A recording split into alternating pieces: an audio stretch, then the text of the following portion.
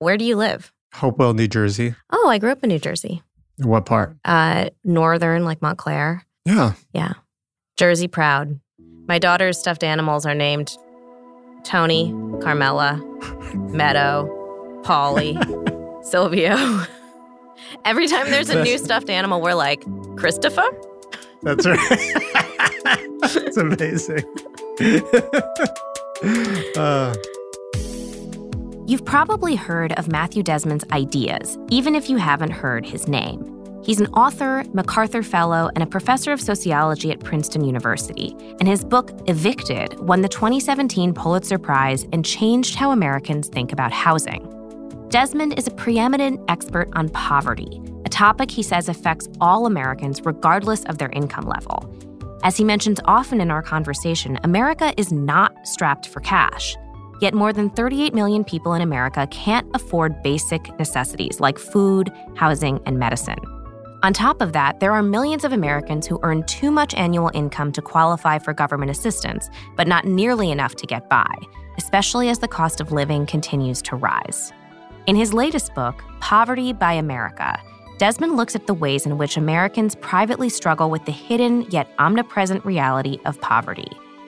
His latest research aims to make this struggle more visible and reveals poverty as a systemic problem in need of a systemic solution. And since this past Tuesday, October 17th, was the International Day for the Eradication of Poverty, we wanted to share a conversation that offers some solutions to do just that. I'm Charlotte Alter, senior correspondent for Time, and this is Person of the Week.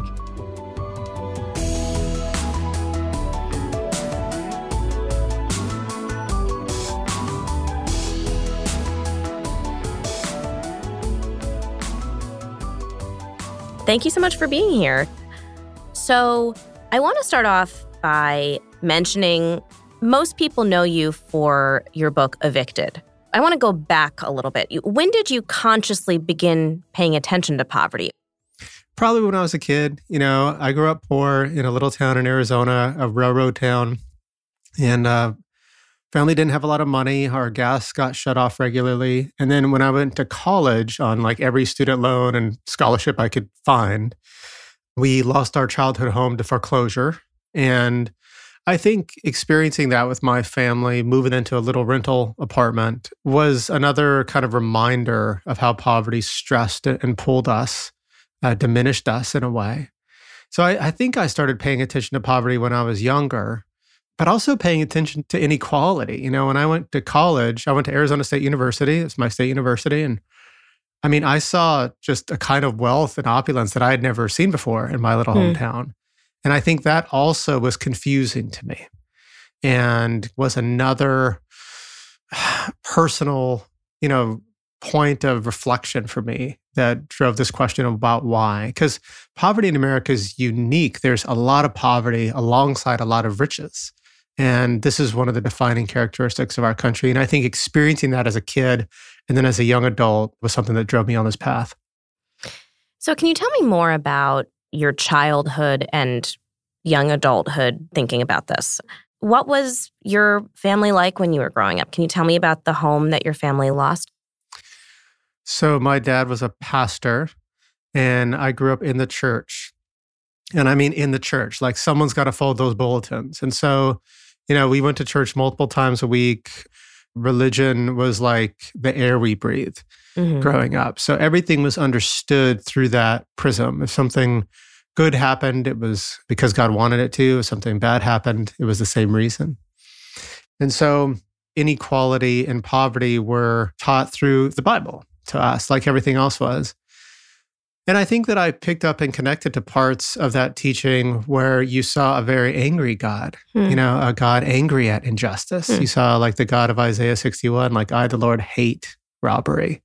You see Jesus going into the temple and chasing out the money changers, not asking them politely to leave.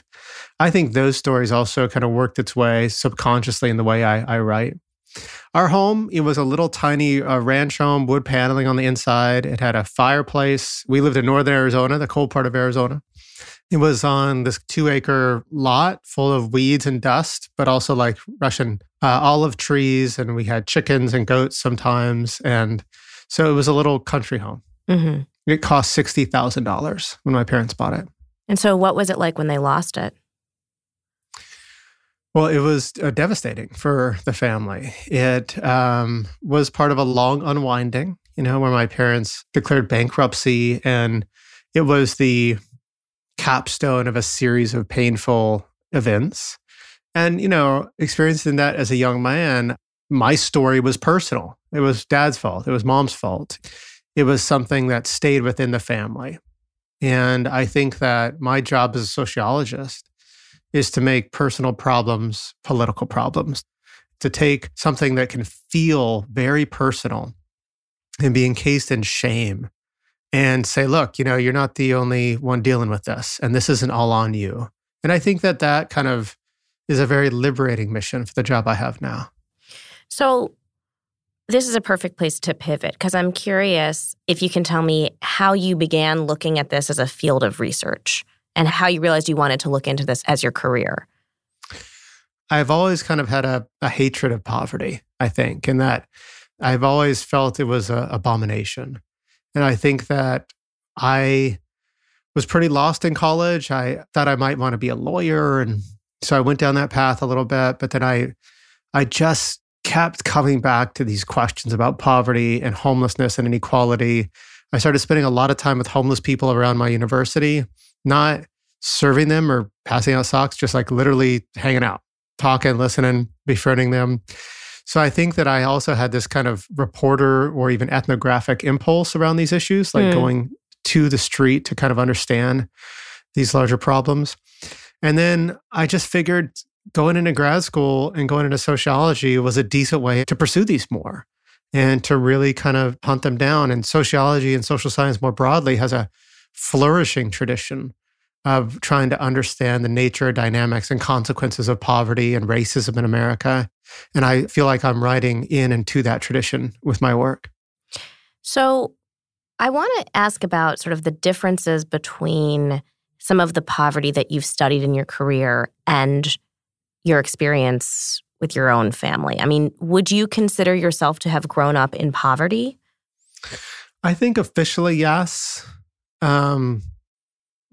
But I also want to be wary of that category, especially given the kind of poverty that I wrote about in my last book, Evicted. Mm-hmm. We never went hungry. I met kids that went hungry. We never experienced things like a cockroach infestation or other things that really define deep poverty in America today. I went to the dentist, growing up as a kid. There are a lot of poor kids that don't go to the dentist. And if they got a cavity or tooth rot, they just deal with it, And so I kind of say I grew up tight. Money was tight. Mm-hmm. We experienced some of the humiliations and slights of poverty. I don't ever want anyone to have the impression that I experience anything like the families that I wrote about in my last book. They are experiencing this hard bottom layer of American poverty that I never did. Yeah. So you write that in 2022, the poverty line was drawn at $13,590 for a single person and $27,750 for a family of four. Yeah.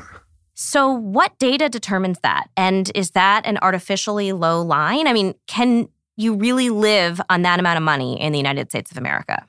No, you can't. And, it started back in the 60s, the official poverty line. Johnson launched the war on poverty.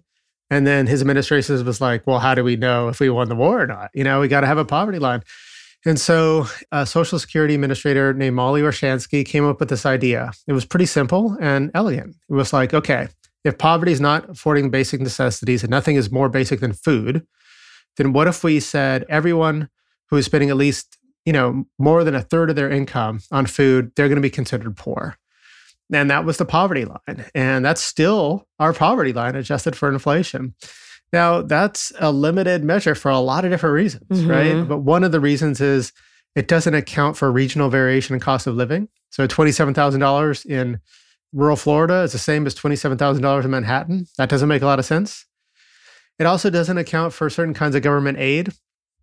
So if a family gets housing assistance or food stamps and their lives are improved by those programs, the poverty line ignores those things. And so in 2011, the government launched a new poverty line. It's called the Supplemental Poverty Measure. And when we did, we actually gained 3 million more poor people officially, because any reductions in poverty by counting things like food stamps and housing assistance were more than offset by accounting for rising housing and medical costs. So there's a lot of ways to measure poverty in America. There's no agreement between social scientists about which is the best measure. It's actually really hard. And we should approach this question with a lot of humility. But almost everyone agrees with your intuition, Charlotte, that these lines are much too low. And we have to have a more realistic measure of poverty. That could be something called a relative measure, which just says, okay, what if we said everyone below a third of the median household income is poor? And that would allow kind of for a broader tint, and it would allow for poverty to adjust for living standards. That's how they do it in Canada and England, for example. Or we could just measure hardship straight up. Like if poverty is experiencing all this hardship, let's just measure hardship. And if you do that, man, there's some scary signs going on in America right now. Over the last 20 years, evictions are up 22%. Wow. Number of homeless school kids is up 74% since the Great Recession. Why is that? 74% since the Great Recession. Why? It's the housing crisis. Yeah. But look, there's plenty of poverty above the poverty line too, right? As a lived experience, 1 in 3 of us live in homes making $55,000 or less. Now, many of those families are considered quote unquote poor, but what else do you call trying to raise 2 kids in Portland or Miami or Chicago on $50,000, $60,000 a year? And so I think that as a developed, rich nation, America stands in a disgraced class of its own for being the richest democracy with the worst poverty. But look, poverty isn't just an income level, right? That's just the start. Poverty is like telling your kids they can't have seconds, on top of dealing with the backache you got from working these hard jobs, on top of not being able to go to the doctor, on top of getting roughed up by the police, on top of the nauseating fear of eviction and homelessness and often depression, sometimes incarceration, on it goes. So I think that poverty isn't just the experience of having not enough money. It's this exhausting piling on of problems. And I think that should motivate us, give us a sense of moral urgency, because it means that scores of Americans are living without dignity and safety in this land of dollars. Coming up, Matthew Desmond explains the puzzle of poverty after this.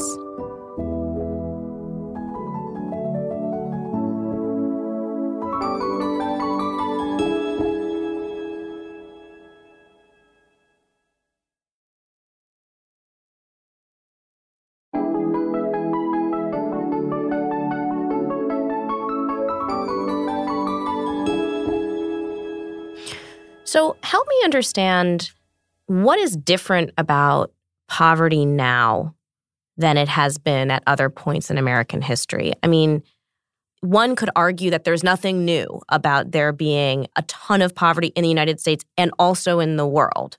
Why focus on this right now? I think that one way to think about this is it's a puzzle, actually. If you look at the War on Poverty and the Great Society, which were launched in 1964, these were deep investments in the poorest families in America. These were things like inventing Head Start, making food aid permanent, expanding Social Security. 10 years after those programs rolled out, poverty was cut in half.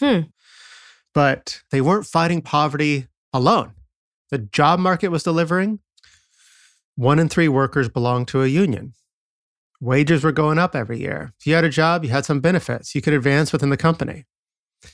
But as workers lost power, our jobs got a lot worse. One sociologist put it like this: our grandparents had careers and our parents have jobs and we complete tasks. And so in a way, we haven't addressed the unrelenting exploitation of the poor in the labor market and in the housing market. And because of that, our spending on poverty, which again is essential and works, isn't going far enough. It's like government programs, when the job market was doing its job for American workers, they were like cures. They helped cure poverty. But our job market and our housing market now has kind of turned those programs into something like dialysis. They make it less painful, but they don't make poverty disappear. I think also just another reason, like why this, why now? Like all this poverty in our midst, it diminishes us all. Mm-hmm.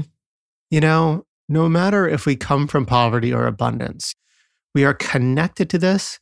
We feel this kind of corrupting who we are as a nation. Mm-hmm. And so I think that many of us want to put an end to it and just don't know how exactly yet. The old stories about poverty, they're dying. We're done with them. We are tired of those stories.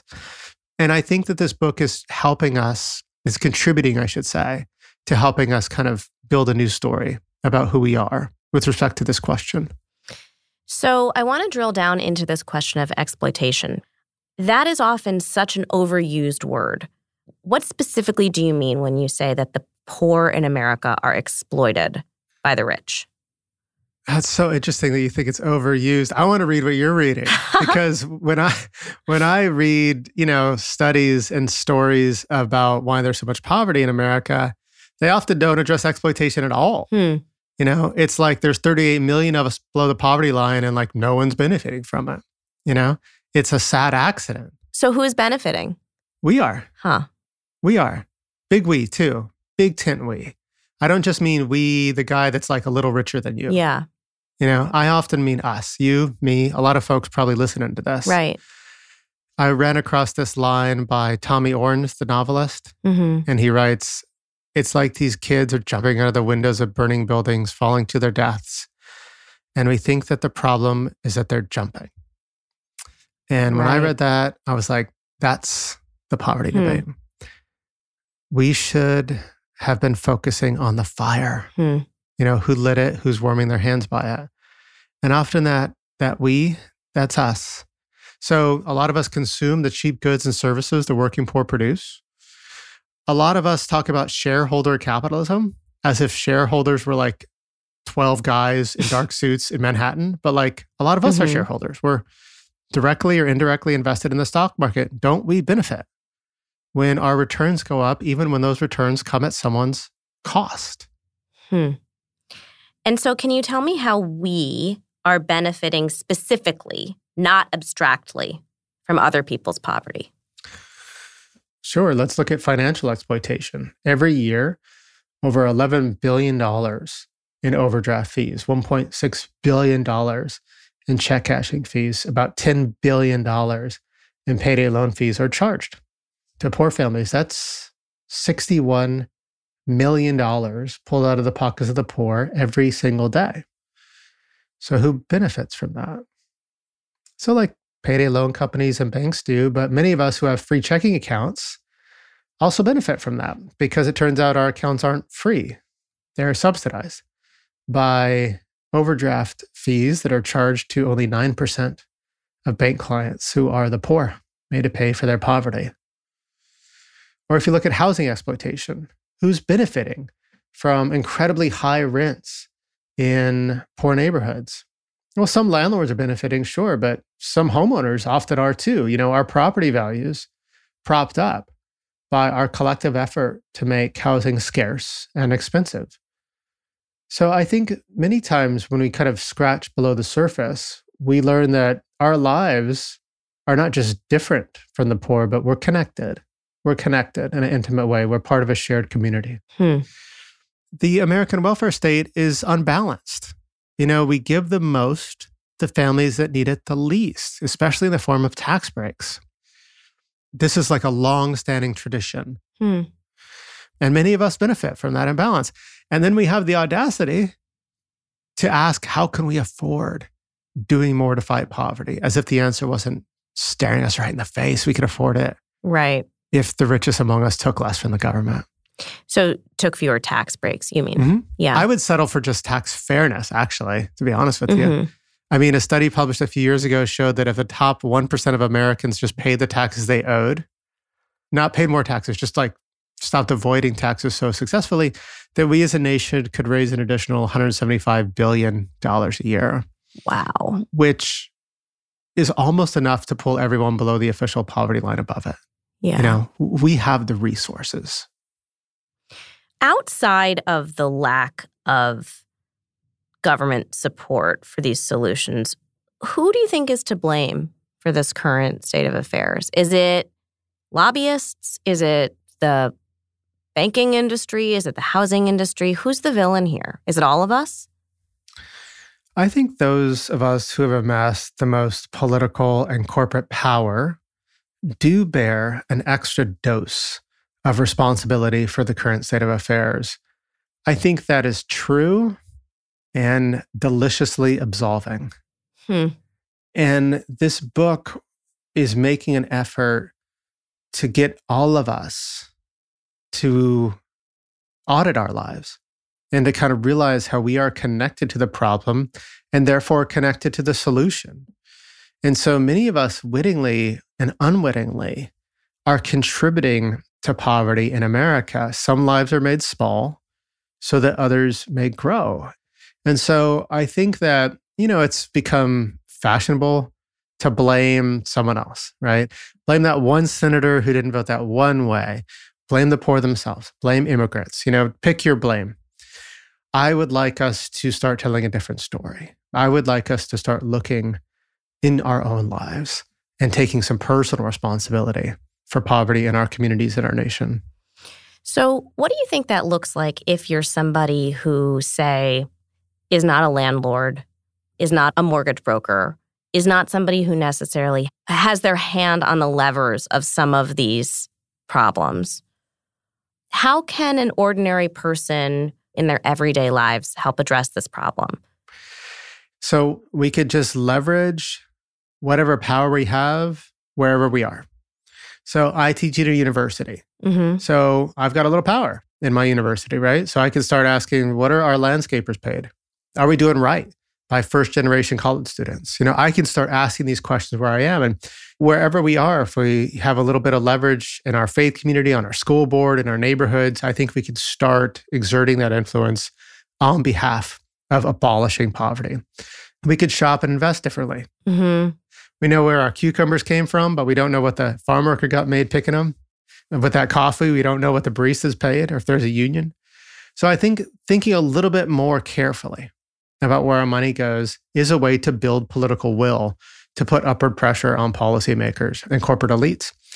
We can turn away from segregation. The country continues to be segregationist.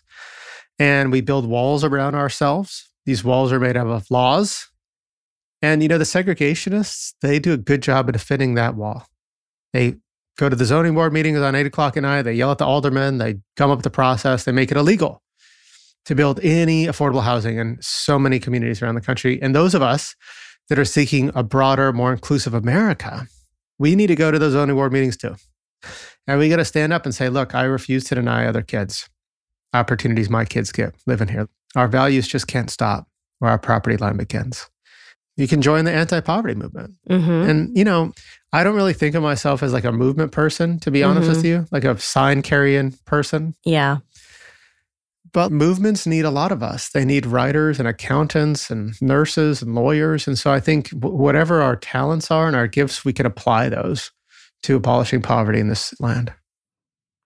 Okay, so I feel like I keep referring to this problem as intractable or thinking of it as intractable. And I think that's partly because of the research that you've done that shows that all of these things haven't worked and all of this spending hasn't worked and that it's persisted across Republican and Democratic administrations and that it's been at this constant level regardless of the interventions that have been attempted.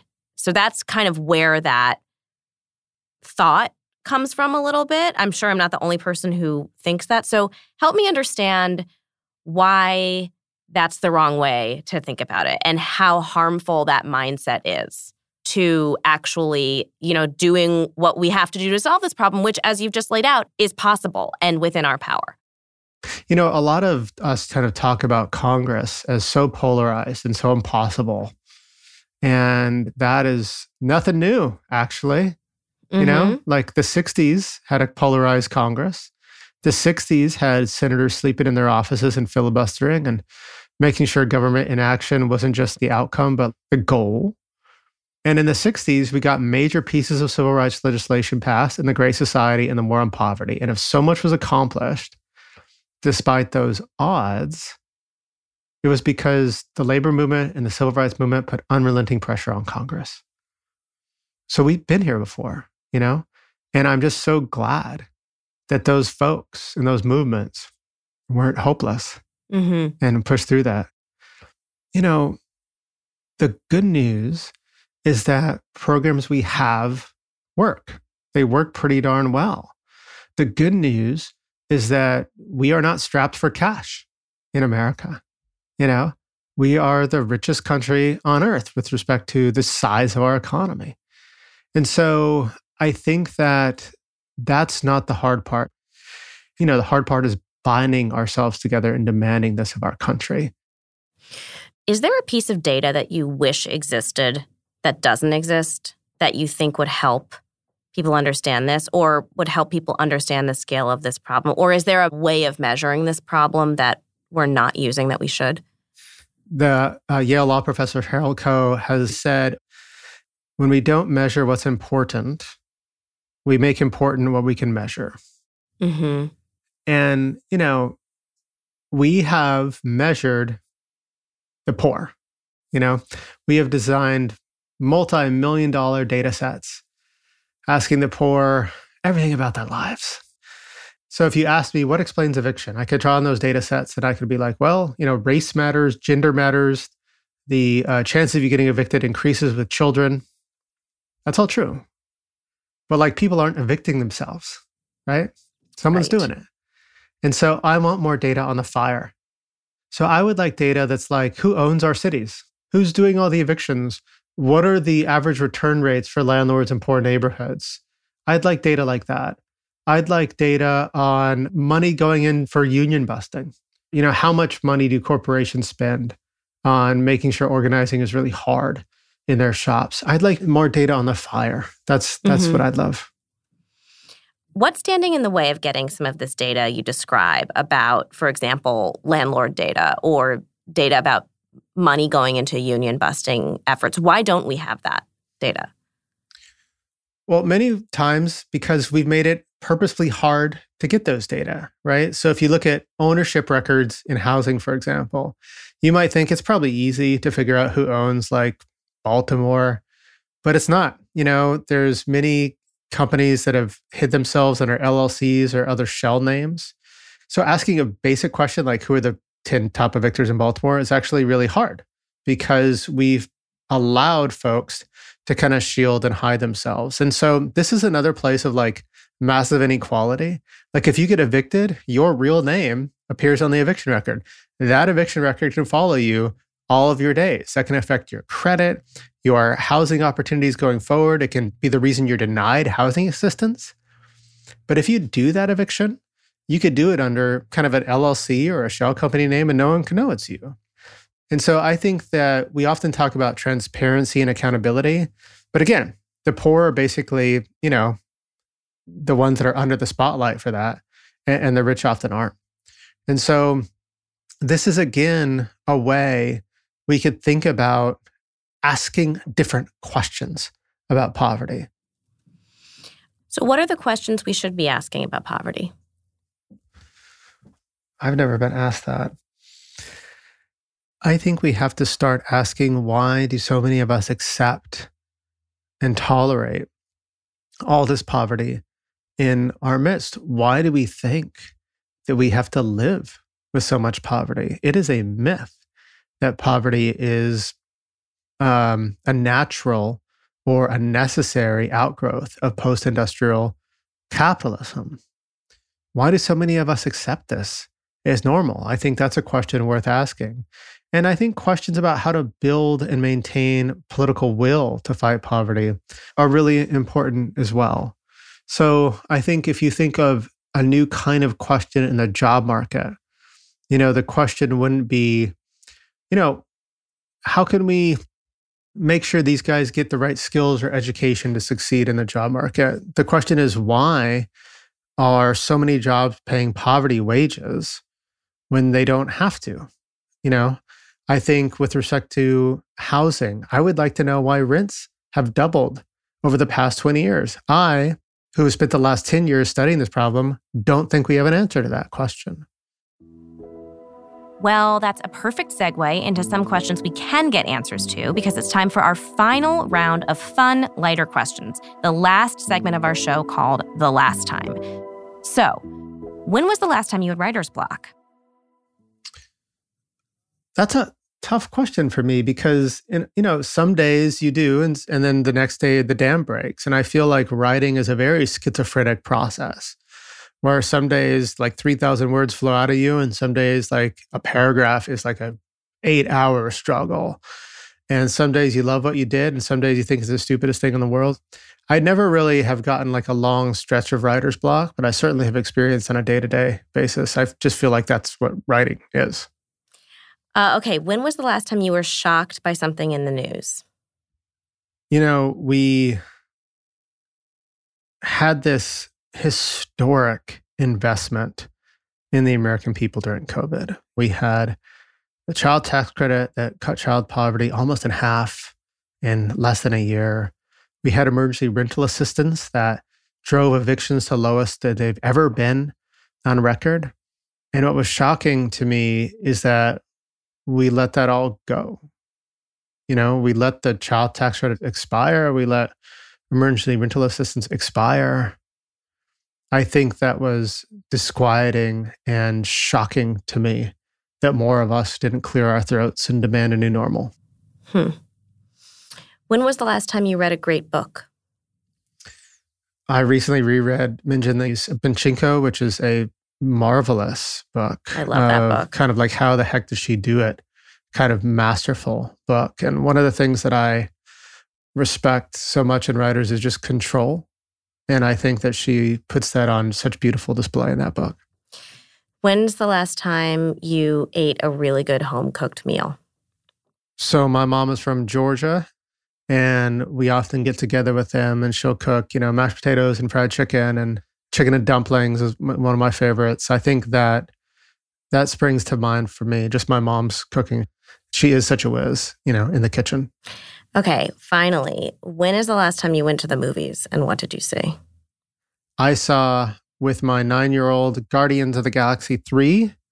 We sat in the front row. And did you get popcorn? We didn't get popcorn because we went out to eat right before and we were both full.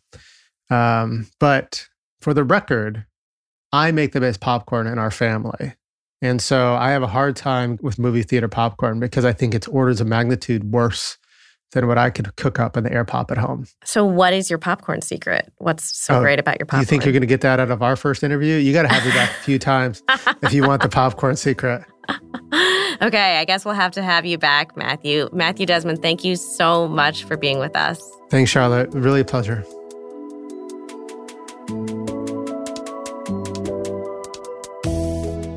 For more information about the kind of work Matthew Desmond wants all of us to do, you can visit endpovertyusa.org. Thank you so much for listening to Person of the Week. If you like what you heard, don't forget to subscribe wherever you get your podcasts. And we'd really love to hear from you. So send your tips or thoughts on our show to personoftheweek@time.com. I'm Charlotte Alter. See you next week. Person of the Week is hosted by Charlotte Alter. It's produced by Nina Bisbano and India Witkin. Our senior producer is Ursula Summer. Our story editor is Katie Feather. This episode was mixed by Rebecca Seidel. Our theme music was composed by Billy Libby. Joseph Frischmuth is our fact checker. Person of the Week is a co-production of Time Studios and Trigger 23. At Time, our executive producers are Michael Erlinger and Sam Jacobs. At Trigger 23, our executive producers are Mike Mayer, Michael Sugar, and Liam Billingham. Sasha Matthias is the head of audio at Time. You can find us online at time.com/personoftheweek and wherever you get your podcasts.